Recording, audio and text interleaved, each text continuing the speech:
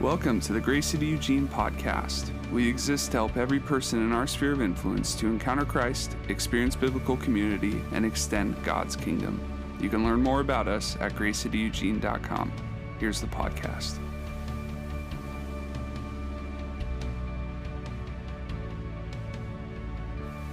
Today, we get to start a new sermon series, and I'm pretty excited about it. This is one that's been stirring since last November.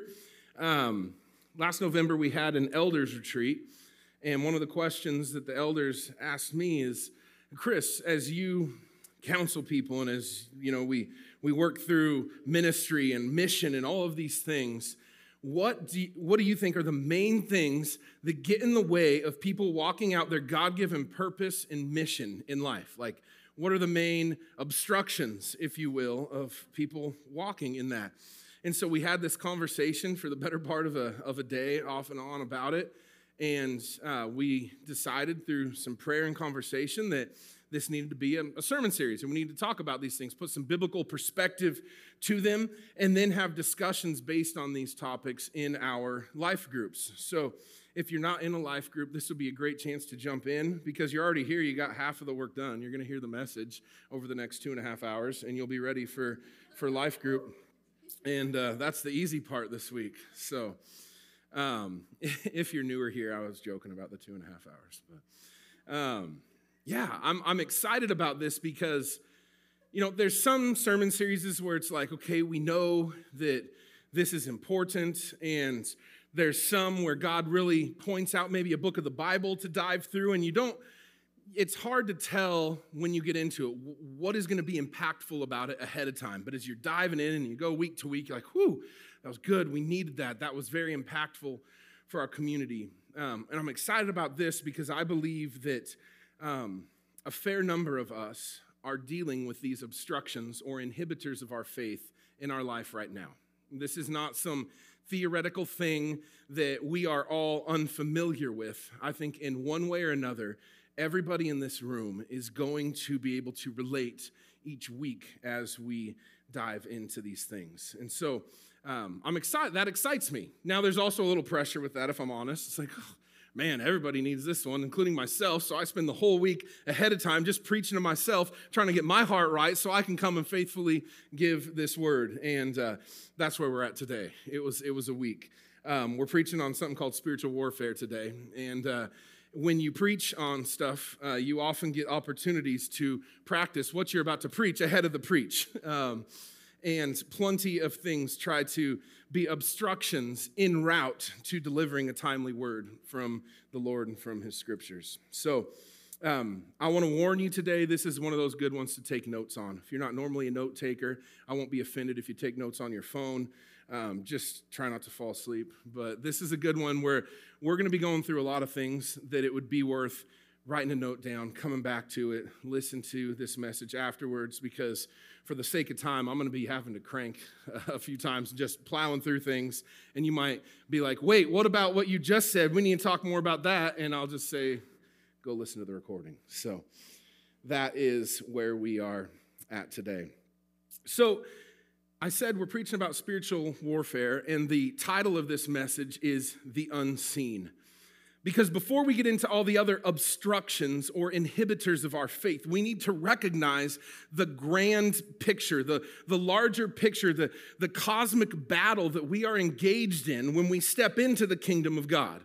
We can't just come in and say, oh, there's all these physical things and all of these relational things and all of these circumstances that get in our way of following God's purpose and mission for our life without first recognizing the umbrella that is spiritual warfare, the spiritual battle that's happening, the reality that this is a much bigger picture than what you and I are just engaged in like a very individual or even collective level as humans. there is something bigger at play here. There is a battle for souls, for dominion, and for establishment of the kingdom here on earth. And we fall into that. We are a part of that. And so this umbrella that we're talking about today of spiritual warfare, then in the following weeks can manifest itself in some of these other things. But instead of every week saying, oh, and there's also a spiritual element to this, we're just going to paint that picture today, and it will cover and overarch the rest of this series. So, on this topic, scriptures tell us that there is friction that we will feel in life.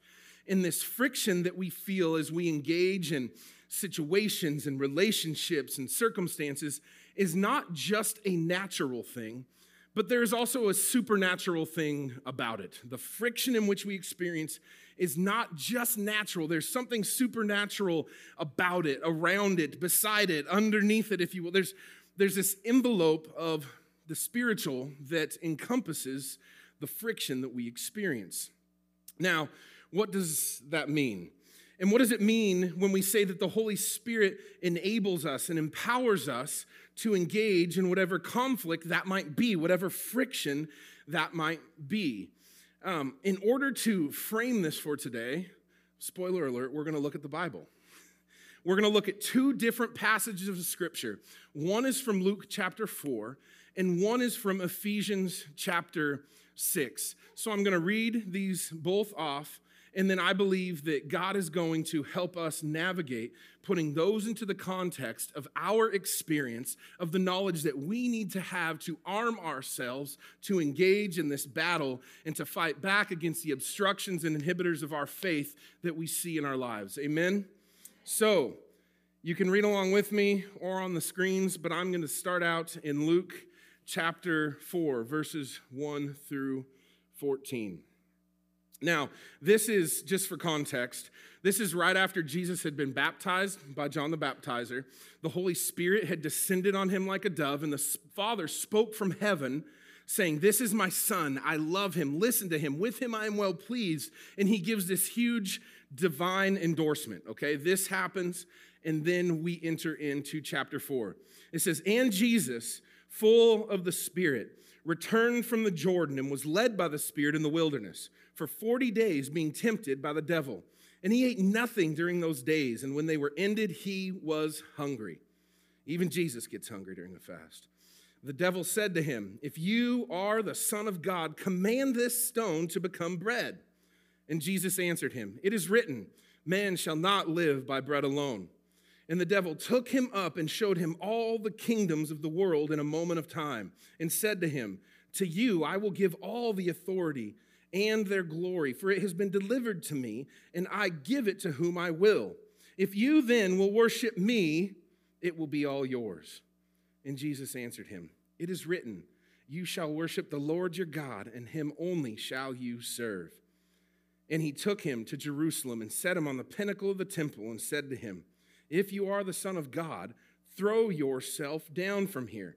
For it's written, he will command his angels concerning you to guard you, and on their hands they will bear you up, lest you strike your foot against a stone.' And Jesus answered him, 'It is said, you shall not put the Lord your God to the test.' And when the devil had ended every temptation, he departed from him until an opportune time. And Jesus returned in power of the Spirit to Galilee, and a report about him went throughout all the surrounding country." It's Luke chapter 4. Now Ephesians 6 says, "Finally, be strong in the Lord and in the strength of his might. Put on the whole armor of God, that you may be able to stand against the schemes of the devil. For we do not wrestle against flesh and blood, but against the rulers, against the authorities, against the cosmic powers over this present darkness, against the spiritual forces of evil in the heavenly places. Therefore, take up the whole armor of God, that you may be able to withstand in the evil day, and having done all, to stand firm. Stand, therefore, having fastened on the belt of truth, and having put on the breastplate of righteousness, and as shoes for your feet, having put on the readiness given by the gospel of peace. And in all circumstances, take up the shield of faith, with which you can extinguish all the flaming darts of the evil one. And take the helmet of salvation and the sword of the Spirit, which is the word of God, praying at all times in the Spirit with all prayer and supplication. To that end, keep alert with all perseverance, making supplication for all the saints, and also for me, that words may be given to me in opening my mouth boldly to proclaim the mystery of the gospel, for which I am an ambassador in chains, that I may declare it boldly as I ought to speak. This is the word of God. Let us pray. Father, thank you for this time. I thank you that you're going to speak through this.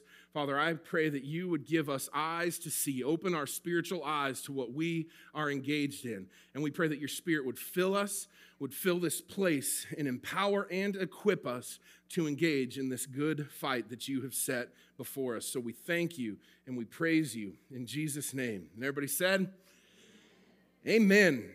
That was a lot, not as much as last week. I cut it down by half, so you're welcome. No 46 verses like last week.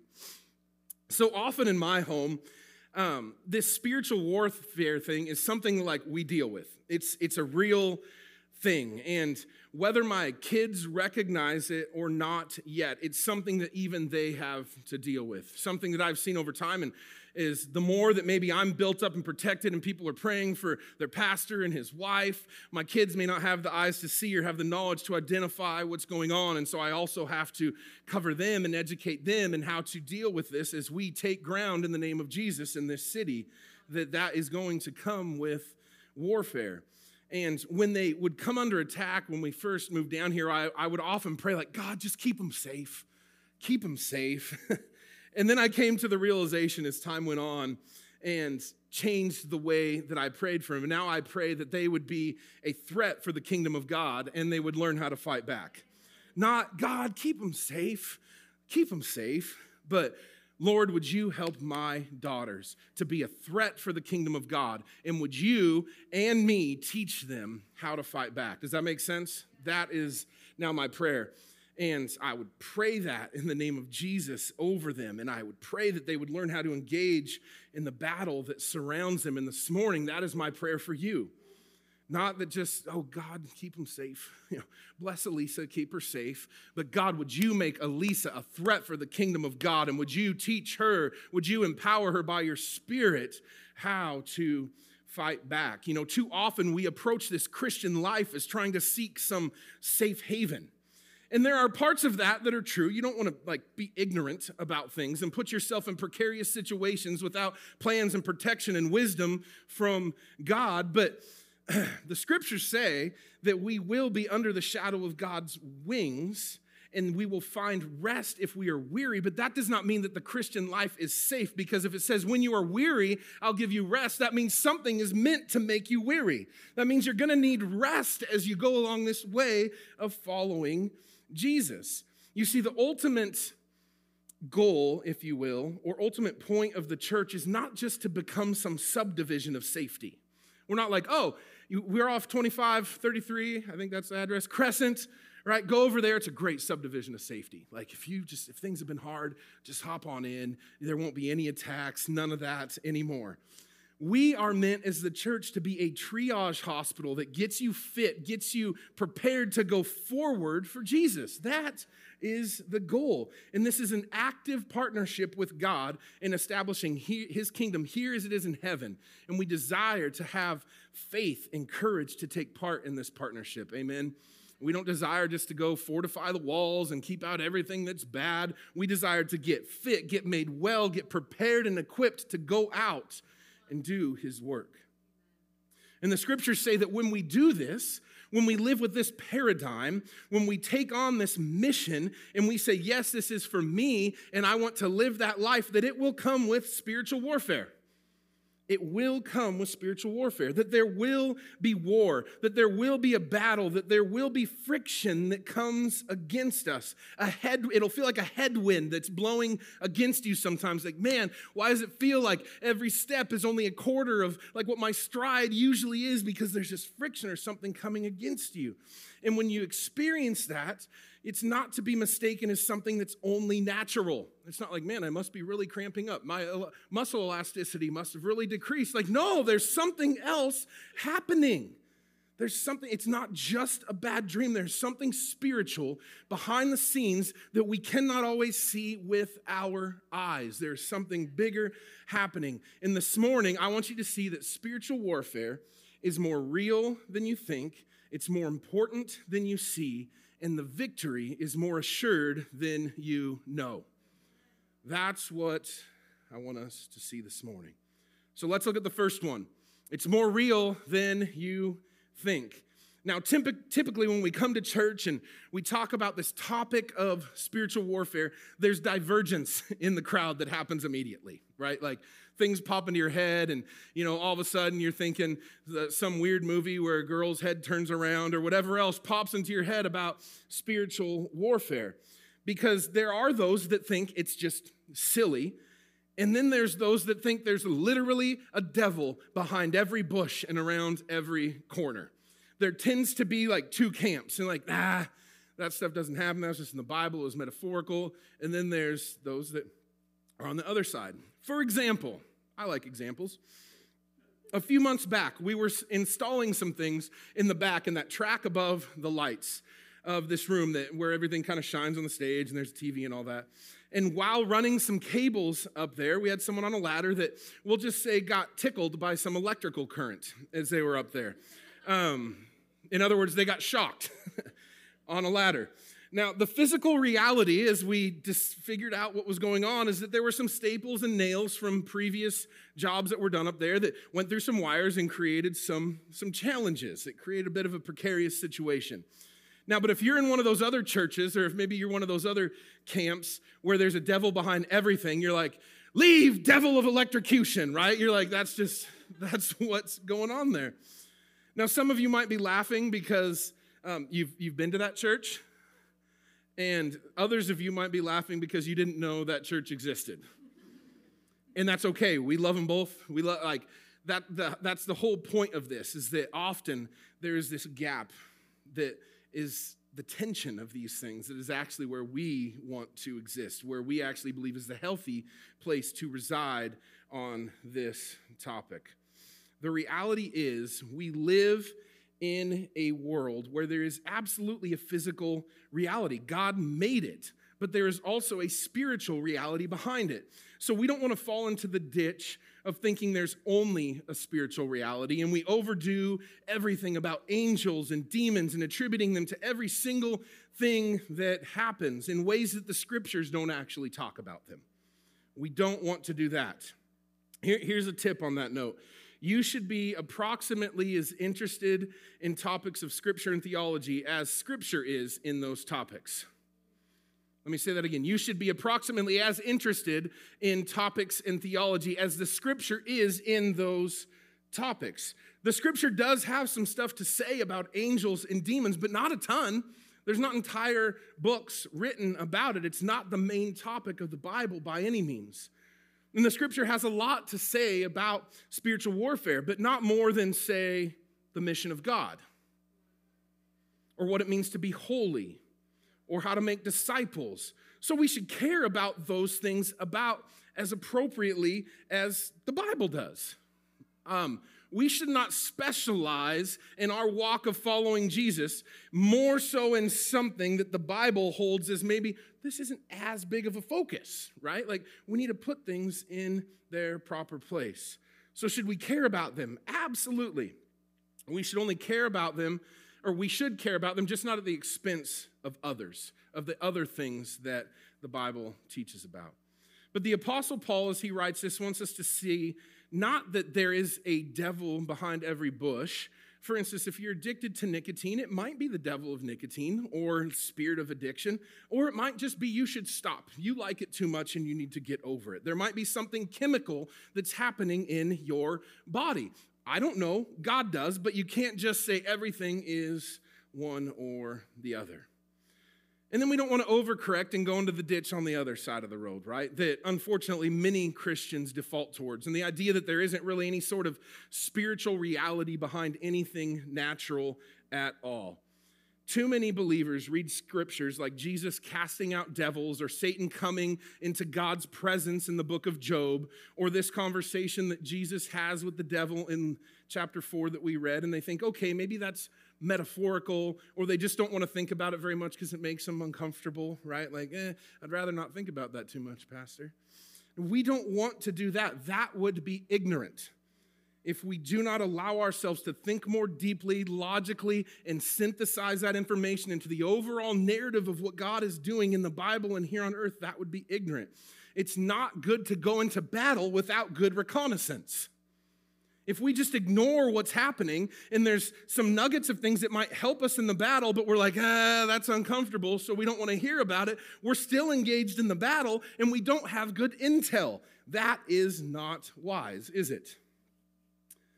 For instance, if we were in some sort of military group and we were told to go take that hill, it would be important that we know where the hill is and what stands between us and the hill, right? Like, go take what hill? Okay, that one over there, great. I can see the terrain. Now, what is between me and that hill that I have been commanded to take? We need that intel. We need that information. And similarly, in Scripture, it tells us that if you are a Christian, you belong to Jesus, and you are a people who are contending in this world for God and others. You are engaged in a battle for the soul and well-being eternally of yourself, your family, and others. See, you aren't just saved, you're brought into a new kingdom, serving a new king, namely God, because of what Jesus has done. And now, empowered by his Spirit, he has called you to do something, to engage in a purpose, in matters greater than what you previously had. And that will bring warfare, battle, friction, whatever word you want to put to it. So we don't want to overthink it. And we don't want to find a devil behind every bush and looking around every corner, all scared every time the light turns off, right? But we do want to understand that around some bushes and corners, there are devils. It's both and. Some things are physical, some things are spiritual, some things are a combination, and we have to be okay with that and not being able to predestine everything and its attributions of whether it's physical or spiritual. That's just the reality we live in. Spiritual warfare is far more important than you see, so we don't want to be ignorant. The scriptures say to be wise to the schemes of our enemy. And for some of you, it just needs to sink in here this morning that the simple fact is you have a spiritual enemy. And if we don't recognize that, then we can't categorize what's actually happening to us. We don't know how to fight these things. This spiritual enemy, namely Satan, the devil, he hates you. He wishes to steal, kill, and destroy from you and all of God's people. And there is a spiritual reality behind what you have experienced in this natural life. There is both. There is a spiritual reality behind it. It's more real than you think, and it's more important than you see. So if it's more important than we see, how do we deal with it? I was hoping you'd ask that. There's a lot written about spiritual warfare because people find it exciting, right? There's a lot of books, and people get very sensational about it, and part of the problem with that is if you search on Amazon for books about spiritual warfare, a ton of them would be complete nonsense because they don't talk about how Jesus dealt with spiritual warfare, which, just so you know, if you're a Christian, like the whole point is seeing how Jesus lived his life and emulating that, reflecting that, modeling after that. And so if a book is just being all sensational about the spiritual battle, but not teaching you and telling you how Jesus dealt with it and then like empowering you to go deal with it in the same way, probably not worth the read. So we need to look at Jesus for answers and how to deal with this reality that we find ourselves in. So what we're going to do this morning, it is more important than we think and more real than we see. We're going to take a look at how Jesus engages it.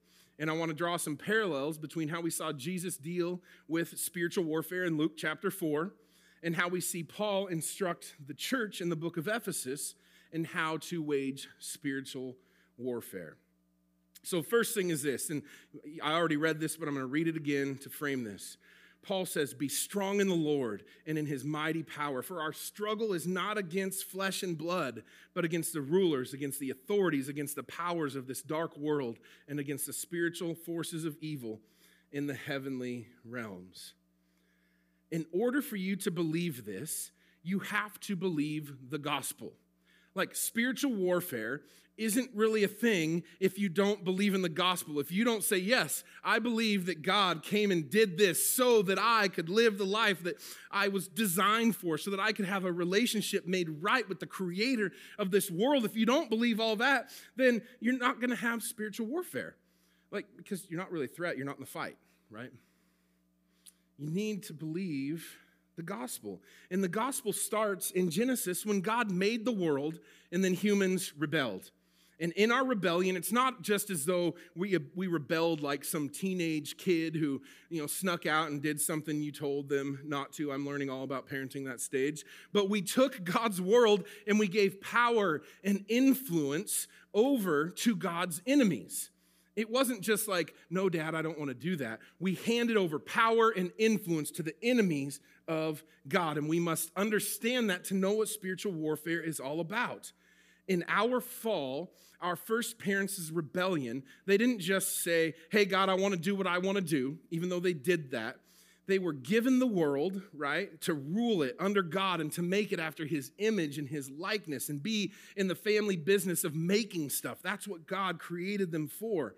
But when they rebelled, and every time we do, we just reconfirm their choice to take the keys to this shiny new planet and hand them over to God's enemies. We just hand that over, that power and that influence to enemies of God. This is part of the reason that the devil could take Jesus up to the top of the temple and show him all the kingdoms of the world in one moment and say, look, I own all this, but I'll give it to you if you worship me. Like, do you ever think about stuff? How does the devil take Jesus and say, I got all this, but if you worship me, I can give it to you? Like, you should wrestle through that a little bit. That's a different sermon, but just have some fun with that. So we have to be wise. We have to have our eyes open because it's more real than we think, and it's more important than we see. And if it's important, then gosh, we need to know how to fight it. Amen? So Paul, in chapter 6 of Ephesians, talks about the armor of God. So let's talk about that. He says, first, put on the belt of truth. Now, many people like to interact with church at their leisure.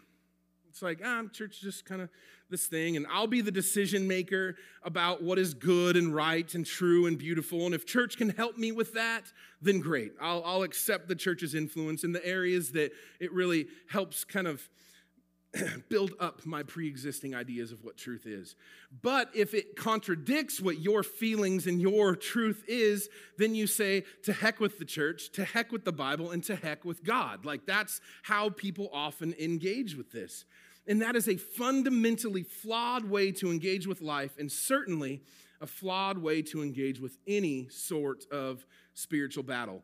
Because fastening on the belt of truth means that the truth doesn't come from you.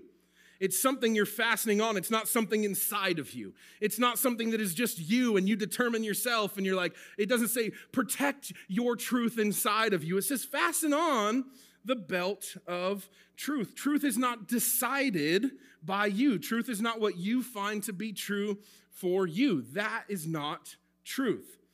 Fasten the belt of truth that assures us that there is a fact and a very way to live the world and a way not to live in the world and a way not to. Now, that's not popular today, is it? It's a very controversial statement that we're saying there's an absolute truth handed down by God. There is a way to interact in the world and there is a way not to. Now, we're just getting started. We're already ruffling feathers. So that means that we have to believe what God says about stuff, about life, about the things that we encounter, that we deal with. We have to believe what he says about it. The whole scene we see with Jesus and the devil cannot have happened without a fundamental concept that God defines truth. Remember when our first parents went against God's rule, when they sinned and they gave in to God's enemy, their fundamental problem was that they thought that they got to be autonomous. And autonomous basically means self-law. They thought they could govern themselves, that they could determine what was true, what was good, what they should do themselves. They thought that they got to have a law unto themselves, that what was true for me and now true for you, and maybe what's true for me and my tribe, or true for you and your tribe, is what is good and right, and we should fight for that, and that's what we stand behind. And do you see how if everything that's true for you and what's true for you is okay, and what's true for my people is great, and true for your people is great, how that might come into some conflict? Maybe we see that around us today. If truth is independently determined by individuals and tribes and people groups, then how is that going to lead to any sort of unity or any sort of common direction or respect in life? It's not right, and we see it everywhere. We see how that leads to the world getting really dark really quick. So fastening on the truth just means, okay, there's a truth and it's not mine. It's not within me. It's not something that I am the beholder of. It's something that I put on that is given to me from somebody else. And this is a foundational concept. So spiritual warfare is important, and it starts with understanding that there is a way things should be. Then Paul tells us to fasten on the breastplate of righteousness. Now, if we go back to Jesus' conversation with the devil, one of the ways to understand this conversation is in a very kind of religious or rule-following way. And when I say religious, I don't mean like believing in God or believing in something bigger than yourself. I mean rule-following, trying to live out this equation so that you can get something in return, like a transactional, relational type of thing. So he says, hey, Jesus, you're human. You want the good life, right? You want to rule. You want to have bread. You want all this stuff. And he hands it out like, eat bread, have all the kingdoms, get healing or prosperity. All you have to do is my religious program for fulfillment. All you have to do is worship me. Just say yes to my things, and I'll give you all of this. Just eat some bread. Just worship me. Just jump through these hoops, and then you will get the good life. That's how the devil came at Jesus. That, my friends, is religion.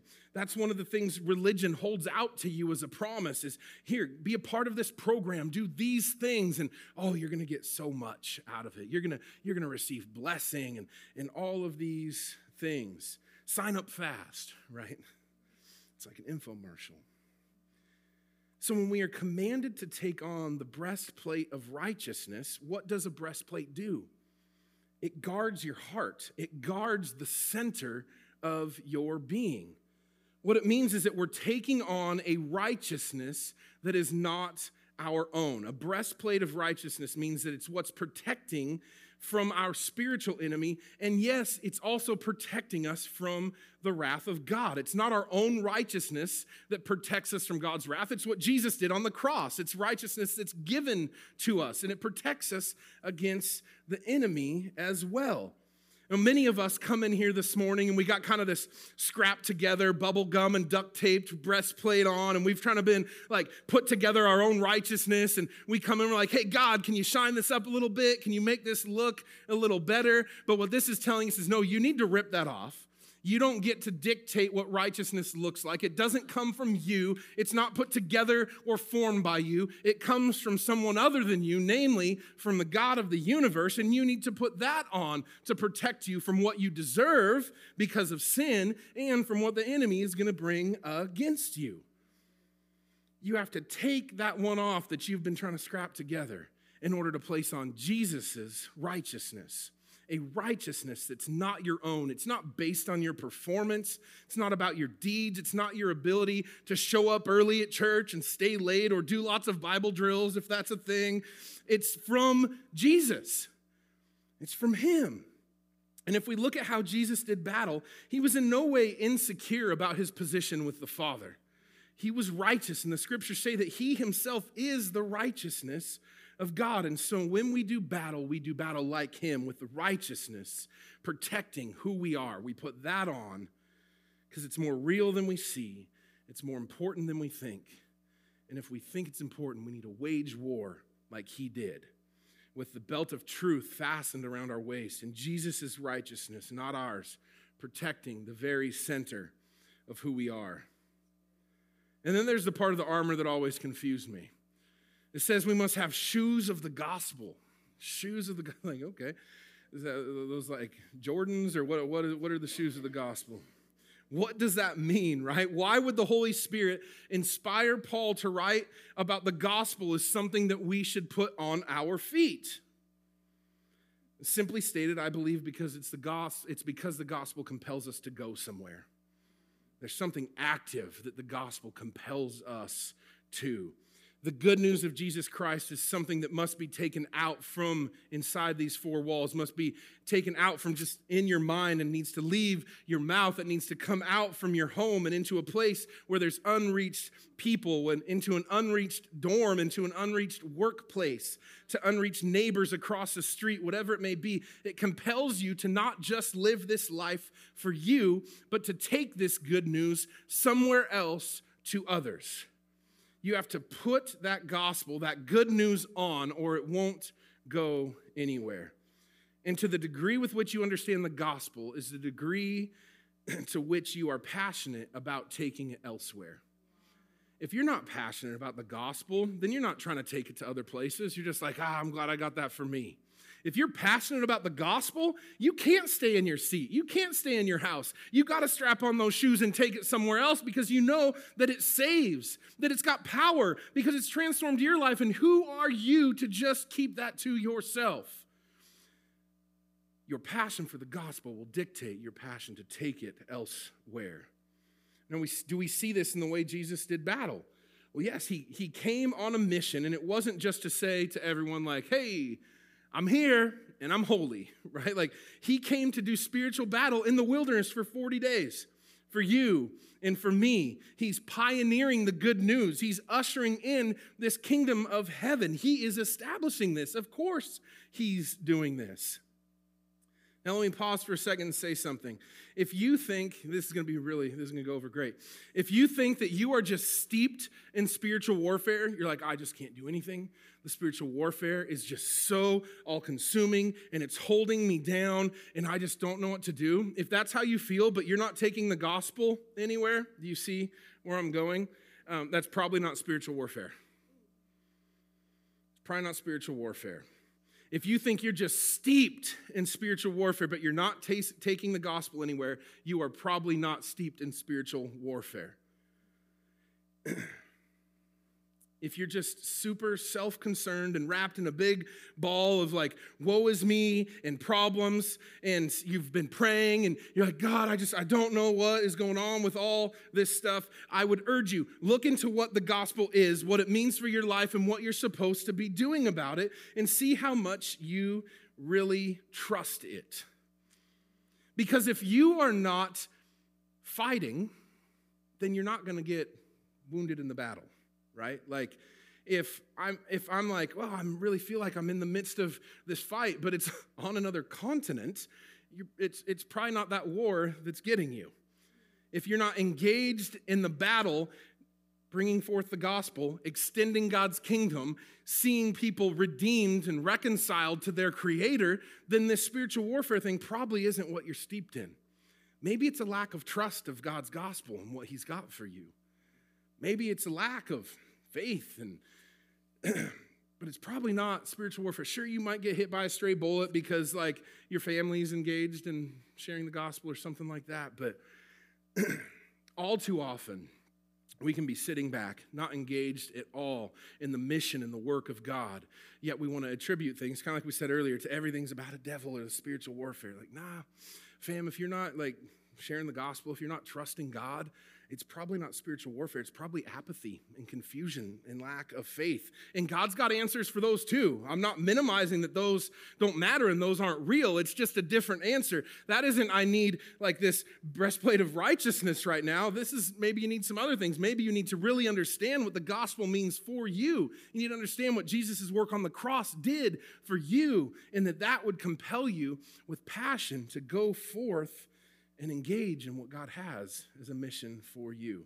You see, our intimacy with God only increases with our mission, with our alongsidedness. I don't think that's a word, but it sounded right. With our alongsidedness with Him. That's how intimacy increases. And when the heat gets turned up and the headwinds come, because of our proximity to Him and our engagement in His will and mission for our life, That is spiritual warfare. And we need the shoes of the gospel so that we can take that forth. Then Paul tells us to take up the shield of faith. So say that you've received the gospel and you've been compelled to go share it by a grace that's not your own, and you're engaging in this mission, right? This continuation of the work of Jesus Christ. And what's going to happen is you're going to get shot at. Like the devil's going to take some pop shots at you. He's going to take some cheap shots. It will happen. As soon as you open your mouth, you open your home, you open your wallet or your life, or invite someone to church in the name of mission. As soon as you start to contribute to conversations in life group, this certainly will happen. The enemy will fling arrows at you. You will get shot at. Attacks will happen. A dart will zing by you, placing thoughts in your head that you're like, that's not truth. I know that's not true. Like, where is that coming from? Things start to build up in your mind. Or maybe they're not just in your mind, but they're coming from other people, right? That one hurts even a little more. That's harder to discern sometimes. But the heat turns up and the headwinds start blowing and you start to experience some resistance. As soon as you take the gospel somewhere, you are going to get a dart back. There are going to be shots taken at you. You are going to find people think things about you that aren't true. You're going to find people say things about you, your family, your church, your pastor, your small group that aren't true. It will happen. So don't be surprised. That's super uplifting, Pastor Chris. Thank you. I tell you that because it's going to happen, but what do we do about it? That's what we're getting here. What do we do about it? That's what the shield of faith is all about, because as soon as you take the gospel somewhere, as soon as you go on that mission trip, as soon as you do anything for Jesus, it starts to get hard. And if you don't have faith, if you're not trusting that God is good, then it's going to start to hurt. And you're going to be like, man, I'm doing this all for God, but he's not helping me. How can God let this happen to me if I'm doing these things for him? I thought that Christians were going to have lives that were blessed, and this doesn't feel very blessed right now if I'm honest with myself. And you're going to have your trust in God tested. It's going to be tested. And you've got to trust him that he will extinguish those darts. And if you don't trust him, they will hurt. And you might get to a place where you start to believe in the pain a little more than you believe in the promise. You might get to a place where those arrows are hitting and you're like, man, that really hurts. I really don't know if God actually cares about me, because why would that hit me? Why would that hurt? Why would they say that? Why would this person believe that? Why won't that person accept my invitation to come to church? Why don't my parents support my beliefs? Why won't they support me engaging in community? Why won't they support me changing my major? Why are my kids straying? Why don't they seem to love Jesus like I do or like I want them to? Why does my boss not like me? Why have I lost my job? Whatever it is, you start to believe the pain more than the promise, because you've lost the shield of faith and you're not trusting God to protect you and handle the circumstances and situations that surround you. And it's dangerous if we start believing the pain more than the promise. You see, Jesus hurt on those 40 days. I mean, I've never fasted for 40 days in a desert, but I can imagine it hurt a little bit. We know he was hungry, right? You got to have that shield of faith up, trusting God, because it will get hard. All too often we live for mountaintop moments where it's like we're just in the thick presence of God, and it's almost like we're face to face with God himself. We see his plans, his purposes. We're seeing things play out in our lives. We're like, this is great. I wish I could just stay here forever. But family, I want to tell you, we're not created for the mountaintops. We're created for the valleys. And the word says that God will take us through the valley of the shadow of death. He's not going to just leave us there, but the mountaintops are for refreshing, building up of faith so that we can get back down into the valleys where there's brokenness and darkness, and we can shine light into those places. And if you're designed for that, if you're created for that, if your mission is there, then guess what? It's going to be hard. It's going to be hard. If you're just I'm just going to live on the mountaintops for the rest of my life, if you're that person, it probably won't get too hard for you. But if you're going to live the life God's called you to live, you are going down into the valley, and it's going to hurt. It's going to be hard. There's going to be arrows flung at you, and you need to trust him to extinguish the fiery darts of the enemies.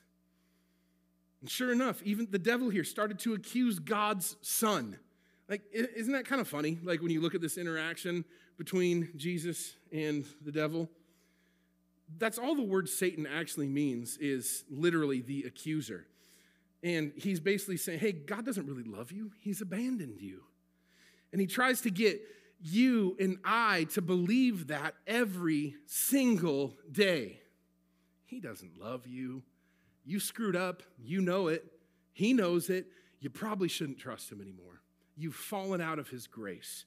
You've messed up one too many times. That thing you did 2 nights ago, that has now disqualified you. You better go find another means of trying to obtain hope and favor and security and significance in your life. That is what the voice of the accuser sounds like. He tries to do that every day, and that's when you need to raise your shield of faith and say, no, I trust God because God's got good. I do not trust you in those lies. Amen? And as you go forward in this life of pursuing Jesus, what is truth and what is lies, you're able to start detecting it in a shorter amount of time, praise God. I remember when I was first saved and I'm trying to follow Jesus and I'm a mess and I'm like, I don't know if that's a truth or a lie. And I had to go to 17 people just to try to get advice on what was what, right? And now, praise God, it takes me a little less time to start to discern through that and sift through that. And a big part of that is because I got this in me. I got this filtration system in me. Is that a truth or a lie? Is it in here? Is that what God says about me? Nope, it's a lie. I don't trust that. Send that back to hell where it came from because that's not from God. Resist the devil, and he will flee from you. Trust in Jesus' shield of faith to extinguish the fiery darts of the enemy. Helmet of salvation. We're told to put on the helmet of salvation. Why is salvation a helmet? Because salvation has to do with who you are and whose you are. That, my friends, is assured and rock solid in the heavens, but sometimes it's very unstable between our ears, isn't it? Isn't that crazy that something can be so certain to God and so certain in the book of life, yet in our brains, with our limited understanding, it just seems so shaky and so fragile. Many of us have come to faith in Jesus, but what we're thinking about is not saved yet. Your thinking has not been baptized, if you will. You bring it to church. You bring it into God's family. You bring some ideas about God, some thoughts about God, some political philosophies, some thoughts about God's world, about money and sex and power and gender and all of these things that might not be God's thoughts about those things. And you need the helmet of salvation to put on, not just to know that you're saved, but that your life and your thoughts and your feelings and your emotions are now fully owned and determined by Christ.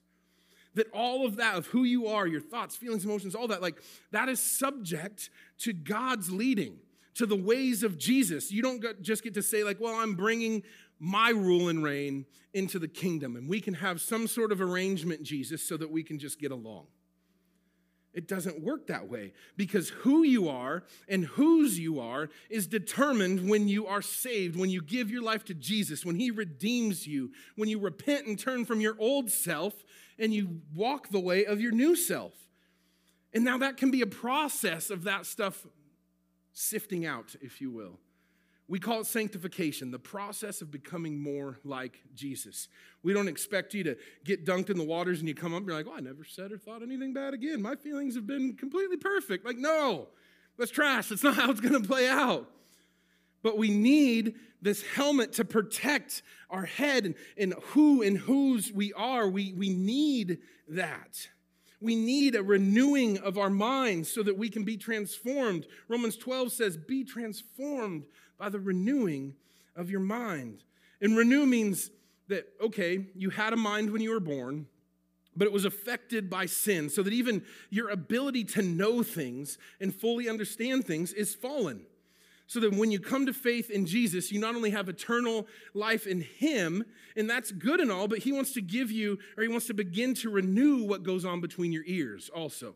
He wants to start to renew your thought life. He wants to renew how you think about stuff, how you think about God's world, the way you think about yourself. Praise God, he wants to renew that. Am I the only one that needs God to renew the way they think about themselves? So the helmet of salvation has to do with protecting your thoughts. Some of us allow our thoughts to be corrupted far too easily. and we make the enemy's work simple. Protect what you watch. Protect what you listen to. Don't make the enemy's work so dang easy. Don't make it so easy. And this is important for spiritual warfare. It's through these things that the enemy lies to you. Lies to you about yourself, lies to you about others. This helmet of salvation is God, renew my mind, change the way I think. Putting on the armor of God is saying, God, continue to protect my mind, my thoughts, the direction my eyes look, the things I read, the things I watch, the things I listen to, think about. Protect me from thinking, feeling, hearing, or believing the things in which I should not think, feel, hear, or believe. God, would you protect me from that so that I can respond in any given moment in the way that I ought to respond? Would he protect those things so that our responses can be reflections of how he would respond? Amen? That's the ultimate goal here. Would the way in which I respond reflect Jesus? And we need a renewal of our mind in order to live out that way. When the devil came and lied to Jesus, he lied to him about something he was feeling. Think about that. It was his hunger, right? And that's exactly how he will lie to you. He will use your feelings, and he will make lies, create lies, whisper lies about those things. This is spiritual warfare. It's not just your brain. It's not just chemicals. And partly, yes, all of that stuff, but there's something else going on behind the scenes. And sometimes you are going to have to disagree with how you feel to be walking in the truth of what Jesus says about any given moment. Sometimes you have to disagree with how you feel. Now, all those weapons so far are defensive, right? That's the kind of stuff that protects us from the schemes of the enemy. And we need good defense because the battle is hard, but there is one offensive weapon, and that weapon is the sword of the Spirit, which is the Word of God. The sword of the Spirit. The Bible says, and take the helmet of salvation and the sword of the Spirit, which is the Word of God, praying at all times in the Spirit with all prayer and supplication. That means that you take the Word of God, and in prayer, you begin to pray God's words, God's thoughts, and you swing that sharp, double-edged sword at your problems in prayer. You speak Scripture over these things. You fight back from the lies and the schemes of the enemy with God's words. At your family's problems in prayer, at your feelings in prayer, at whatever diseases or whatever is plaguing you, whatever stands between you and God, wherever the gospel needs to go, you swing the sword of the Spirit that is God's word at those things. You can be on offense with this weapon. Where does the gospel need to go? Bring God's word there. Pray it in the Spirit at all times. Be praying God's word into those places. That is what an offensive weapon is. And notice Jesus. Now, if Jesus does this, we need to pay attention, right? If anyone could have just kind of freestyled their own hand-to-hand combat with the devil, it would have been Jesus, right? If he could have just done whatever he wanted, it would have been him. But he fought the spiritual enemy the way that we must, which is with God's word. With God's word. We take these words. We speak them. We fight with them. It's not just, what can I come up with that's clever? How can I juke jive and find a way to get around whatever the devil's doing? We take these words of hope and we deploy them against words of depravity, against the brokenness that's all around us. It's what we do. So it's not this idea of like self-talk, like positive self-talk, like I'm a warrior. I'm this, I'm strong, I'm pretty. You see that in some churches these days, right? Like these positive personal affirmations, like I can do anything, I'm a warrior, I'm strong, and all. Like, I'm sorry, that's great. Like there's a lot of handsome, beautiful people in this room. There's a lot of strong people and smart people in this room. But that is not our weapon. Our weapon is God's word, what he says about us, what he says about who we are and whose we are. It's not all spiritual, but there is a spiritual element to it. And to pretend like there isn't is ignorance. Take the word of God, confess it, fight with it. But that means that you need to know the word in order to do that, right? There's the catch to this. You need to not just be able to read it, but you need to know what it actually means, because the devil will recite scripture at you. He recited out of Psalm 91 to Jesus.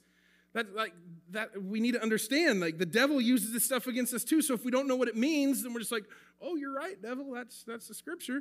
He said, for he will command his angels concerning you to guard you in all your ways. On their hands they will bear you up, lest you strike your foot against a stone. And Jesus replied with scripture, you shall not put the Lord your God to the test, which is written many times in the Bible. But if you don't know your Bible, you can't fight.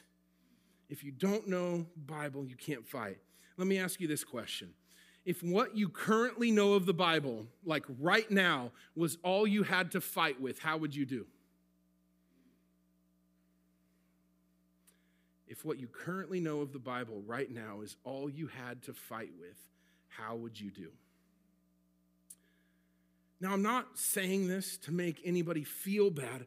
I'm just trying to help us all come to terms with, myself included, that we need to take this seriously. I need to not only know it, but I need to know what it means. I need to know what it means, because there's plenty of people who can proof text you a really bad idea. There's plenty of people who can take a verse and be like, that means you should do this. And like, nah, that's not what it means. Well, that's what the verse says, and I just choose to take it at its word. I'm like, no, you're taking that completely out of context. Can you please read the verse before it for me? And you'll see that, right? You need to know what it means. Lots of really bad ideas historically have had one or two poorly contextualized Bible verses attached to them. And they were set forth directly from the pits of hell onto our planet to look as though they were God's word. That's part of the reason why the armor that Paul is describing is not just for individual fighting. Paul is talking about armor as Roman soldiers do. Do you know how Roman soldiers fight? Anybody watch any good movies about that? Roman soldiers fight together as a family.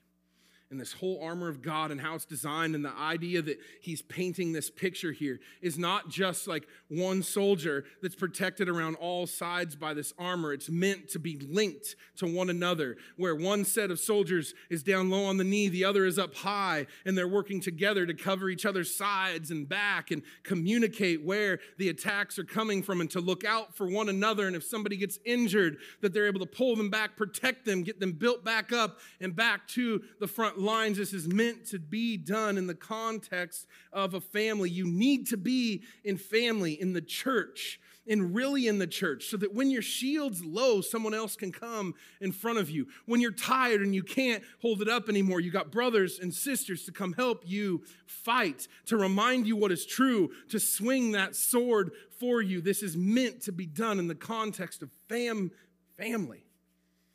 You can't do this on your own. We need each other to fight well. We need each other to fight well, because this battle is more real than you think, more important than you see, and the victory is more assured than you know. Worship team, you can come back up. When Jesus achieved his victory, when he died on the cross, he said, "It is finished." And that means our enemy is defeated. And now the battle that we fight, the one that we are in, is caught between the already of Christ's decisive victory on the cross and the not quite yet of his return. When evil is gone forever, so that when you fight, you know, even if you fall, even if you get your arm hurt, even if your spiritual legs are cut out from under you, even if you get the wind knocked out of you from time to time, you win because he won, and he continues to win. Victory is assured. We are to be a people who have hope because we win in Jesus.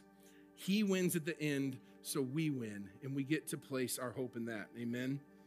Jesus says he will build the church, and the gates of hell will not prevail over it. He doesn't say the gates of the church will stand like strong against the forces of darkness. You ever think about that? That's for a reason. That's on purpose. He says the gates of hell will not prevail because he calls us to push them back. He calls us to be on offense, taking ground against the gates of hell, not just fortifying inside of the church walls, trying to hold our doors, keeping the evil out. He calls us to advance, not just to stay in and try to keep the doors from being blown open. That's what we want for our lives, for our city, for our community, for the gates of hell in our life, in this city and on this campus to be pushed back in the name of Jesus. In our lives, in our job, in our community, on campus, in your small group, at your workplace, that hell would be pushed back in those areas, amen? But when we fight, we got to fight wisely. We have to fight as a family, and we got to know that the victory is assured because of the work of Jesus. We trust that God is able to bring us into spiritual victories far greater than we could imagine. Because spiritual warfare is more real than you think, it's more important than you see, and the victory is more assured than you know.